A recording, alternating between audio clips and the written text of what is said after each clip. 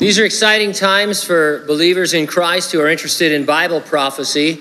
So many things that are suggested by unfulfilled future prophecies seem to be trending out in our world like never before. And that's why we reserve a few minutes Sunday morning to discuss a few of those things. We're careful to use recognized, reliable sources for news and information. We don't want to get sensational.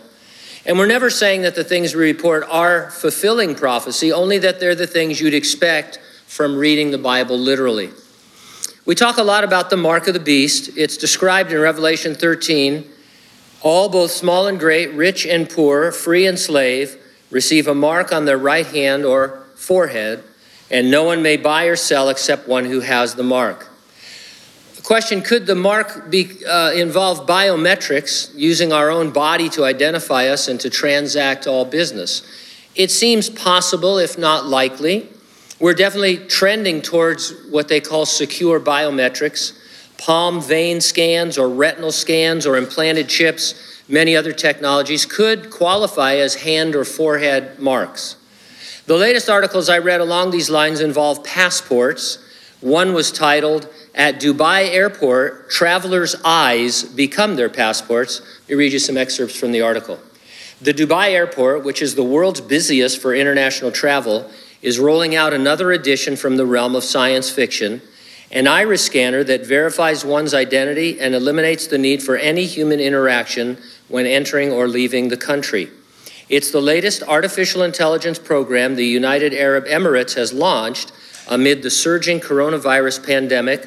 Contactless technology the government promotes as helping to stem the spread of the virus. In recent years, airports across the world have accelerated their use of time-saving facial recognition technology to move passengers to their flights. But Dubai's iris scan improves on the more commonplace automated gates seen elsewhere, authorities said, connecting the iris data to the country's facial recognition databases so the passenger needs no identifying documents or boarding pass. Another article was titled, "China Issues World's First COVID Vaccine Passport." Here's some excerpts from that article. The Chinese health certificates show a user's vaccination status and recent coronavirus test results. They're being hailed as the world's first virus passport, with similar schemes planned in Britain, the US, and the EU. The QR code-based digital certificate will promote world economic recovery and facilitate cross-border travel, a foreign ministry spokesman said. Ministry spokesman Zhao Lujian said, "The pandemic is still with us, but the world economy needs to be restarted and people-to-people exchanges resumed with no more delay." Comes as the International Air Travel Association, which represents 290 airlines, is set to launch an app that allows immigration and authorities to share travelers' COVID vaccination data. Singapore Airlines will test run the app on its Singapore to London flights. Up to 30 more airlines will roll out the app over the next 2 months. Denmark and Sweden are among other countries developing their own passports. Now, all of that is interesting with regard to travel, but here's something else that these articles are mentioning. In the UK, the government is considering the vaccine passports for pubs and restaurants. They could even be needed to go to the cinema and theater under plans being pushed by some ministers to help get businesses open again. And here's a similar quote from another article. Last month, Israel rolled out a long-awaited green pass, which allows people who have been vaccinated or recovered from the virus to take part in various activities, including cultural and sporting events. French President Emmanuel Macron recently suggested yet another more localized form of permission slip, the so-called health pass. This certification would only be valid within France's borders, but it would allow a fully vaccinated person to eat in restaurants and attend certain events.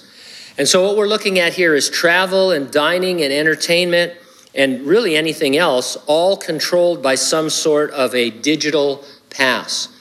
It's obvious such a system would be much simpler and more secure if biometrics were involved. If say, they settled on your retinal scan, there'd be a database, and you'd be able to go in or out of places, attend events, buy or sell things based on what the government saw in your database.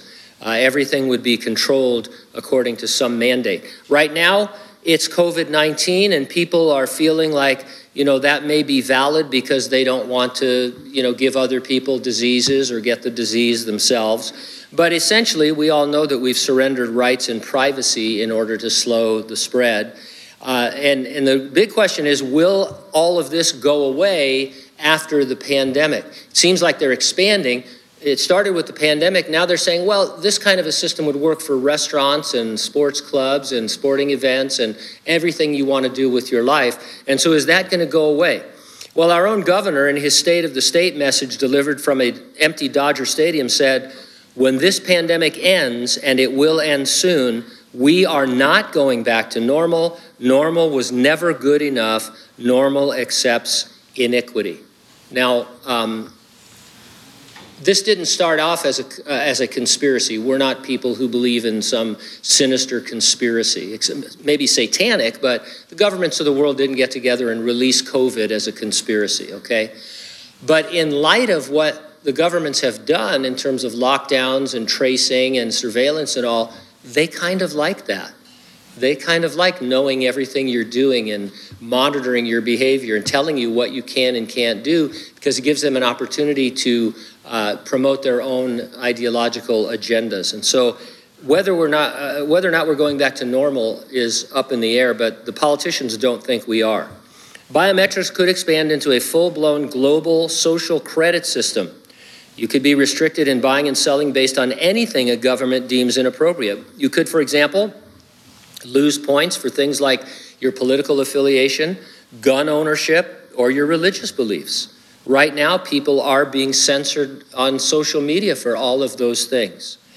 All we're saying this morning is this is exactly what we've been expecting from our literal futurist reading of the Bible's unfulfilled prophecies regarding the end times. It's almost like the world leaders finally got to Revelation 13 and said, hey, this is a great plan. Whatever, forget the Antichrist, we'll do it ourselves because we can control people. We believe the resurrection and the rapture of the church are imminent, could happen any moment, and nothing needs to happen before that event of the Lord's return. And it'll definitely happen before the Great Tribulation. So the question I ask each week for folks to answer is this: are you ready for the rapture? If not, get ready, stay ready, keep looking up, because ready or not, Jesus is coming.